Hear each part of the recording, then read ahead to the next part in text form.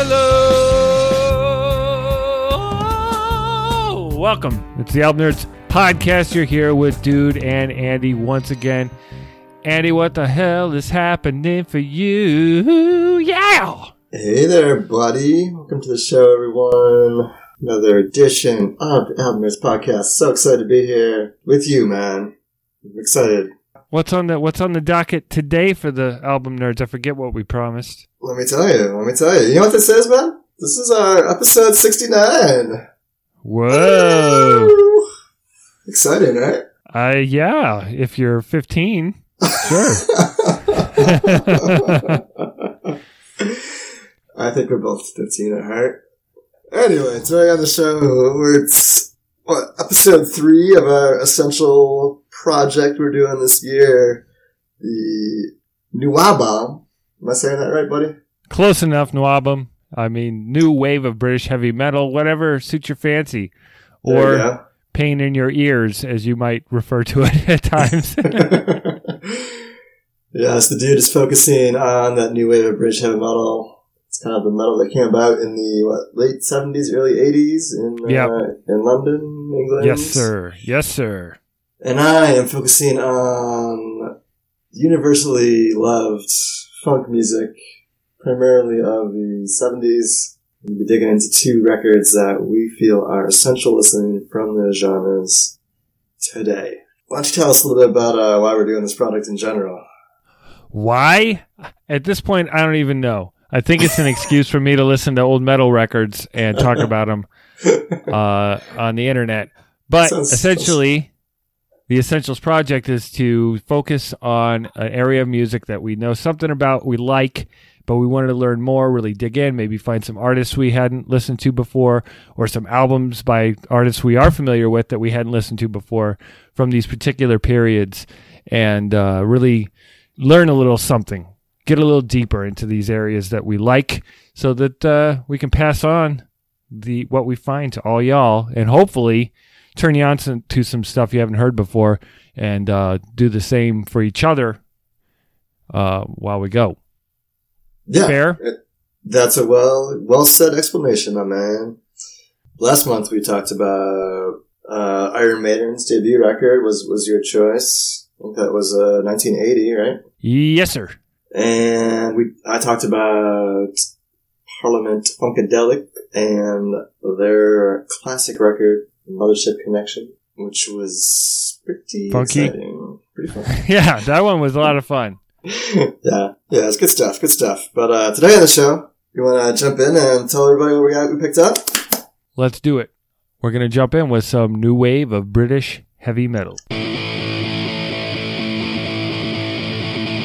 Wabam! Yeah! Oh, my fingers.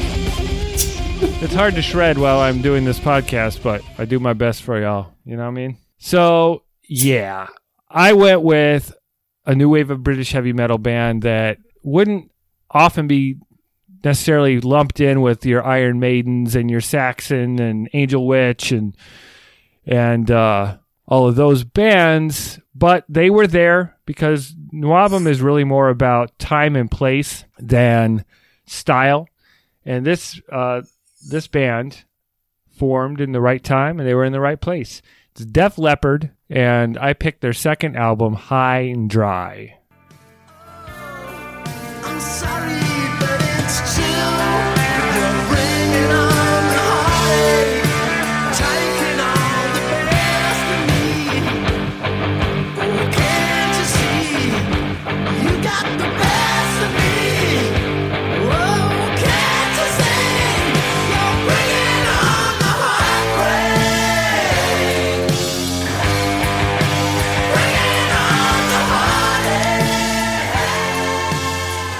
So that album was from 1981, precursor to their really big records like Pyromania and Hysteria, which were really big records.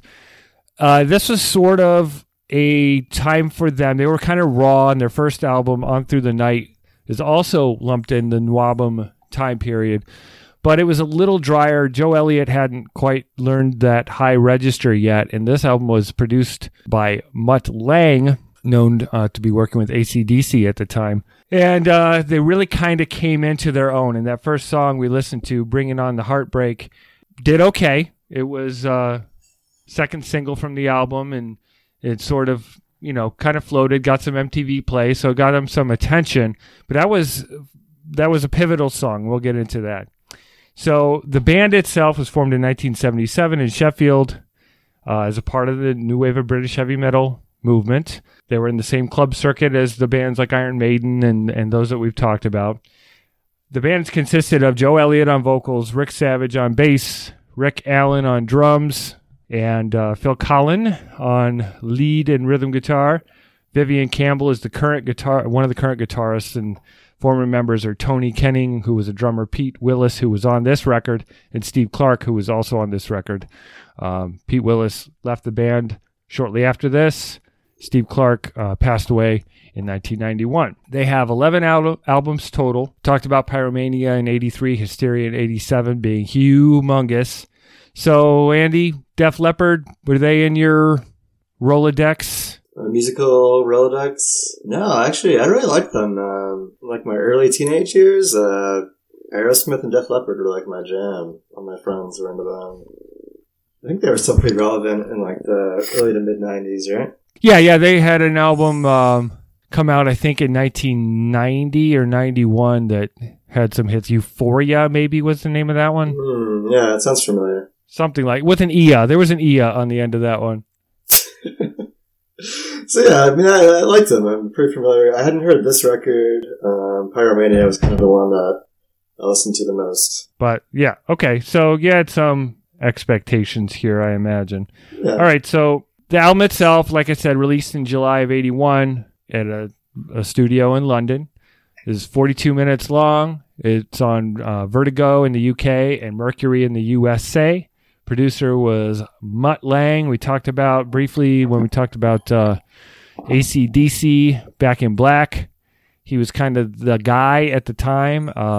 Def Leppard's new manager at this time was also AC/DC's manager, so they were able to arrange getting Mutt Lange to produce their second record, and he really helped chisel them and develop their sound and really bring out, I guess he was like a taskmaster. He made them work. These guys were like 15 through 20-ish at the time.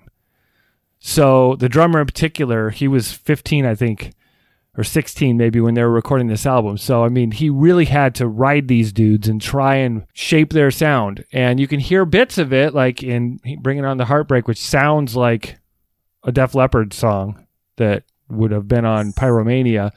And actually, after Pyromania hit big, this album got re-released on CD and charted because of their popularity. People went back and picked this up. But, yeah, he helped with the songcraft, the vocals. I guess Joe Elliott was really singing that song flat, just kind of like ballad style.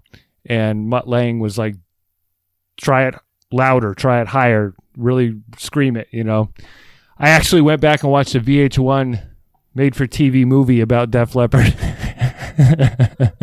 Oh, yeah? And Anthony Michael Hall plays Mutt Lange, and they have a scene where he's making Joe Elliott reach his potential. It was like Mickey and Rocky. Exactly. So this was really the beginning of what became their later pop metal sound, and I think that's why they kind of got distance from the Nwabum idea. But this record has the twin lead guitars, the high-pitched vocals. The one thing they don't have is the fantastical sort of stuff. I don't hear things about monsters and maidens. There's maidens, but the only monster is in their pants in most of the songs. But they did have some fierce headbanging anthems like Another Hit and Run, On Through the Night, which is actually a song on here, but not a song on the album On Through the Night. No, No, No, which is pretty ripping. I think we might get a taste of that in a little bit. And the instrumental Switch 625, awesome. Really cool instrumental song, and that comes at the end of Bringing On the Heartbreak and sort of takes you down from, I guess kind of helps you escape that little more weepy sort of feel. So, what'd you think of this album, man? I mean, I know you probably knew Bringing On the Heartbreak, but other than that. Yeah, it's hard to escape your expectations. I was expecting like the big power ballads and stadium fist in the air rockers, and like you'd get later on in their career. And you can hear like moments of that, like on the track you just played. But then like on that song, like you just mentioned there, Switch 625. Switch 65, yeah. Really cool instrumentation on that track. I was really surprised. The guitars, and they played really well together. I was a little taken aback by that track. It stands out a lot from the rest of the record, which at times can be a little, I don't know, I find myself getting a little bored. And, you know, the lyrics are so, I don't know, they're all about women and drinking and trying to get some, and I don't know. These guys were 19. Yeah. No, I understand that, but I'm 36 and I gotta listen to it now, so it's a little bit, I don't know, got a little bit old by the end of the record. I don't know, I was so excited by the Iron Maiden record you turned me on to last show.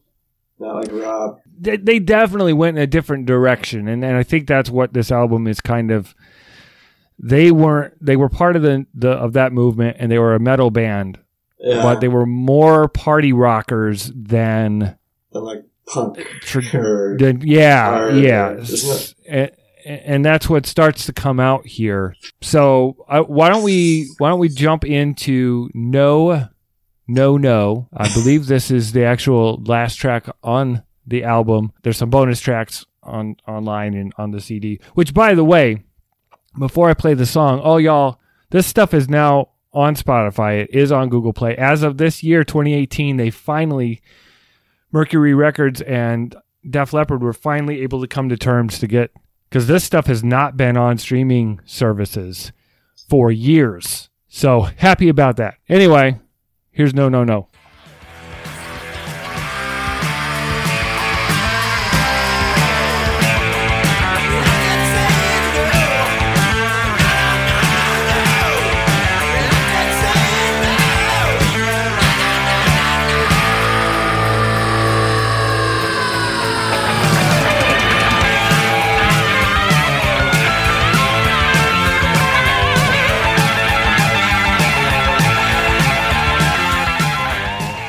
Definitely not the Def Leppard people are used to. And that's what I like about this album is it's a kind of a little blend of what they were in their first album and then moving forward. On the original vinyl, I guess, No, the song ends. And the No, you know, in the groove on the end of the record, it just loops and plays and plays and plays and plays. Unfortunately, I can't get my hands on it. So we're going to run through just the good. The stuff we like right here in this album. I think it's pretty solid songwriting. It's sing-alongable. It makes sense. You can understand it. The production is really good. A step forward for them. Hard rocking, and definitely belongs in the new wave of British heavy metal conversation. They moved on to be more of a pop rock, heavy metal, sort of pop metal band, but the beginnings are pretty cool, at least for me. What did you like? Well, songs like that No you just played and Switch 625 that we mentioned were pretty interesting musically. So I was surprised pleasantly by those.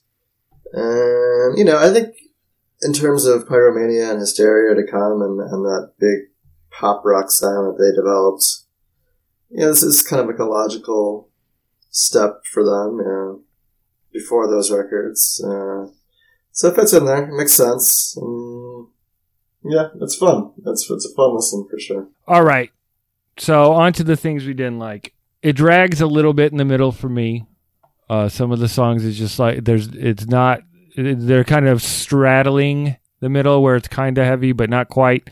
I would have liked a little bit more, pizzazz in the middle, but that's really that's all I could come up with. Honestly, that's kind of a reach. This is a classic. I think it's their best. I think it's their best album, but my favorite to listen to is still Pyromania. But I think just in terms of what this album means, I think it's their best. Yeah, I don't know. I'd still go back to Pyromania if I wanted some good beer drinking metal, but I don't know. It feels a lot like they were trying to become something popular, and maybe a lot of that has to do with the production. It's so clean and shiny, and there's such big choruses, and I don't know. That's never really done it for me, so probably wouldn't be my Def Leppard album of choice, but it was cool to hear, and appreciate you exposing it to me, man. I think you're lying, but I appreciate you doing so.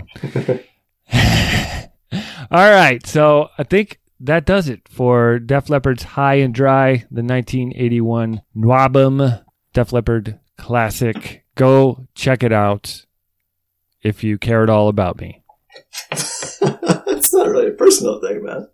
It's just it's personal. A record. Yeah. It's personal, brother. Making it personal? All right. All right. You feel like getting funky? Let's funk it down. Getting funky with Andy. Getting funky with Andy. Getting funky with Andy.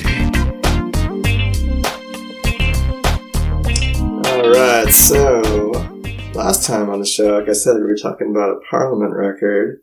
And today on the show, we're talking about a guy who was in Parliament, as well as the Funkadelic. That's right, Bootsy Collins, a.k.a. Casper the Funky Ghost, a.k.a. Bootzilla. Guy's got tons of nicknames. But in 1977, he put out the record. The name is Bootsy, baby. A Bootsy, baby. That's right, you do. Better Bootsy than I do. Which is just an awesome, super fun record here. Let's play. This is the second track on it called The Pinocchio Theory.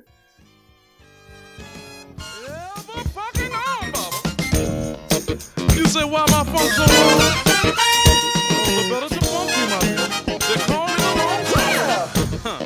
These good old days, these days. Keep it looking, keep walking. One day you're gonna find me, baby. I know about them. I am the long song. The long song, Much like the Funkadelic records we heard before, this is just like a fun jam party record all the way through.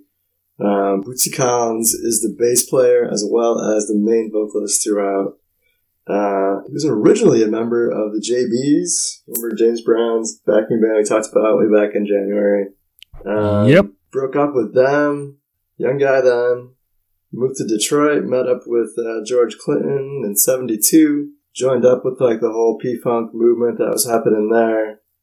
Plays bass on all the Parliament records and the majority of the Funkadelic records that were made, in the 70s and early 80s. He's well known for playing this star-shaped bass guitar. Not like a metal guitar, but like a full, like, 5-pointed star. It's all sparkly, called space bass.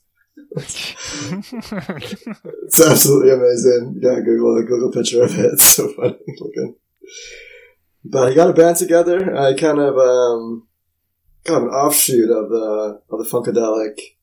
In 1976, they put out one record, which was really good as well. But he took a few musicians from that traveling troupe, as well as some horn players called the Horny Horns. Great name. What you're describing sounds like a kid's show Yeah, from the 70s. No, it really is very cartoonish. It's super fun, lighthearted all the way through. Had you heard of this group before, man? Are you familiar with their relationship to the Funkadelic and George Clinton and all that? Yeah, loosely. I had heard of Bootsy Collins, obviously. I think I had some like compilation or something on CD at some point.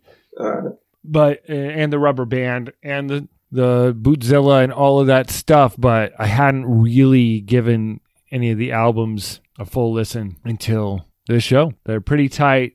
They have a good feel for the R&B side. There's a little rhythm and blues in there. It's not, I don't know, as slap you in the face funky. They have a unique funkability, and there's an underlying sort of sexiness, even though he's such a goof on top of it. So yeah, he's goofy, but he, when you see him on stage, like there's definitely like some sex appeal to him. He's like calling out to the ladies in the audience and stuff, and Bootsy. Yeah, right, yeah. Yeah, so it's kind of an offshoot from George Clinton. Actually, George produces the record along with Bootsy. This is their second studio record, like as I mentioned. Lots of goofy lyrics all the way through. But some really good tight jams. The album's kind of split up between like some really upbeat, dancey tracks, kind of like Pinocchio Theory we just played, and some like slower, like love, kind of slow jam type things going on. Why don't we play one of those slower cuts right now? This is called Munchies for Your Love. Ah, boy. So good.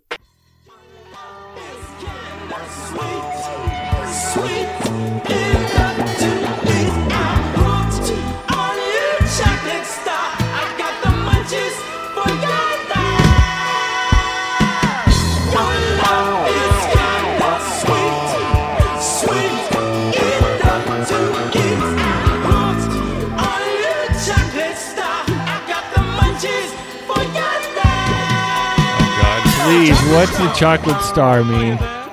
I don't know, man. This guy has nicknames for everybody. I don't know. Okay. If he's referring to someone, a girl in particular, or what? But as soon as I heard that track, I was just totally sold on this record, man. So good. But why don't we jump in and talk about what we liked, what we didn't like? What did you like about this record? Okay. Great musicianship, obviously. I mean, these guys all know how to play. That's kind of the cool part of all these offshoots of Parliament. Funkadelic, Bootsy's stuff, all of it. It's the same crew, so they play well together, or at least parts of the same crew. Fun, funky vibe. Bootsy's personality, his characters definitely come through, and it's not a Parliament clone, which is really, I think, the most important part is it does have its own stamp, even though it's definitely in the same family. And I really appreciated that about this album. And it took me some time to warm up to it. The first couple listens, I was like, what? But Yeah. I started to get to know it a little better. And so there was definitely plenty to like. What about you? Yeah, you gotta get into the personality. Once you kind of warm up to what he's putting down, it's pretty fun all the way through. You gotta mention the band. They're called the Rubber Bands. They get mentioned quite a bit. AKA the Funketeers, which I believe is also a reference to the band. He calls them all sorts of different things throughout the record, but they have like a hype man. There's also a really good singer too, who's just like hyping up Bootsy pretty much throughout the whole record. The whole first song is really just hyping it up for the record. It's kind of like It reminds me of Flavor Flav. Flav, exactly. Is that where you're going? Yeah, Okay. Flavor Flav, yeah. And that is Public Enemy, everybody out there, in case you don't know. Right. Maybe someday we find some excuse to talk about Public Enemy. I'm sure we will. Yeah, they're super good grooves. The horns in particular sound great. The horny horns. If this man has any grandchildren, I bet they all have like 50 nicknames. It's got to be very confusing. But yeah, it plays really well as a whole record, man. I really enjoyed it. There aren't really any filler tracks. There's some tracks that, and we'll get into this in a second here, maybe aren't standalone songs, but they really thought about how it would play start to finish. There's a beginning, and there's a nice little outro at the end. It feels very cohesive all the way through. But what kind of stuff didn't you like about this, man? Well, I didn't like the same thing that I liked, Bootsy's personality. Sometimes is a little much with the hyping, and then with him and the whole, I'm Bootsy, and like, you'll get this funky sort of sexy track going on, like the Munchies for Your Love. Yeah. That's a great example of that song. The music is on. I mean, that's light some candles, lay down some shag, and get it on with your woman. Music. But then you hear that Munchies, the lines in there, Right. and it would make you laugh. You would lose your concentration. Maybe it's to help you go longer because the lyrics distract you. I'm not sure. It's a method to his madness, Instead of thinking about baseball, you Right. hear that the lyrics are like, what? Thinking about Fritos and donuts and stuff. And the lyrics as a whole are a little cringeworthy at times, a little overly cartoony, even for this genre. Like even more so than Parliament, where I feel like the balance is a little better. Yeah. Yeah, and the only thing I would add is there's only like really 4 songs on here that are actual unique songs themselves. And they're pretty lengthy, in their neighborhood of like 5 to 10 minutes or so. But also like 4 just like kind of transitional tracks. A lot of like hype stuff going on during those songs that are, if you got rid of those, it'd be a really short record. So, it fits really well in the live setting, but on a record, you have to really just accept that there's going to be a lot of kind of background stuff going on that's not necessarily musical, but it's still fun. It's still really fun, actually. It's a party record for sure. Mm-hmm. I don't know what kind of party with that Munchies for Your Love, but swinger party maybe? Key party?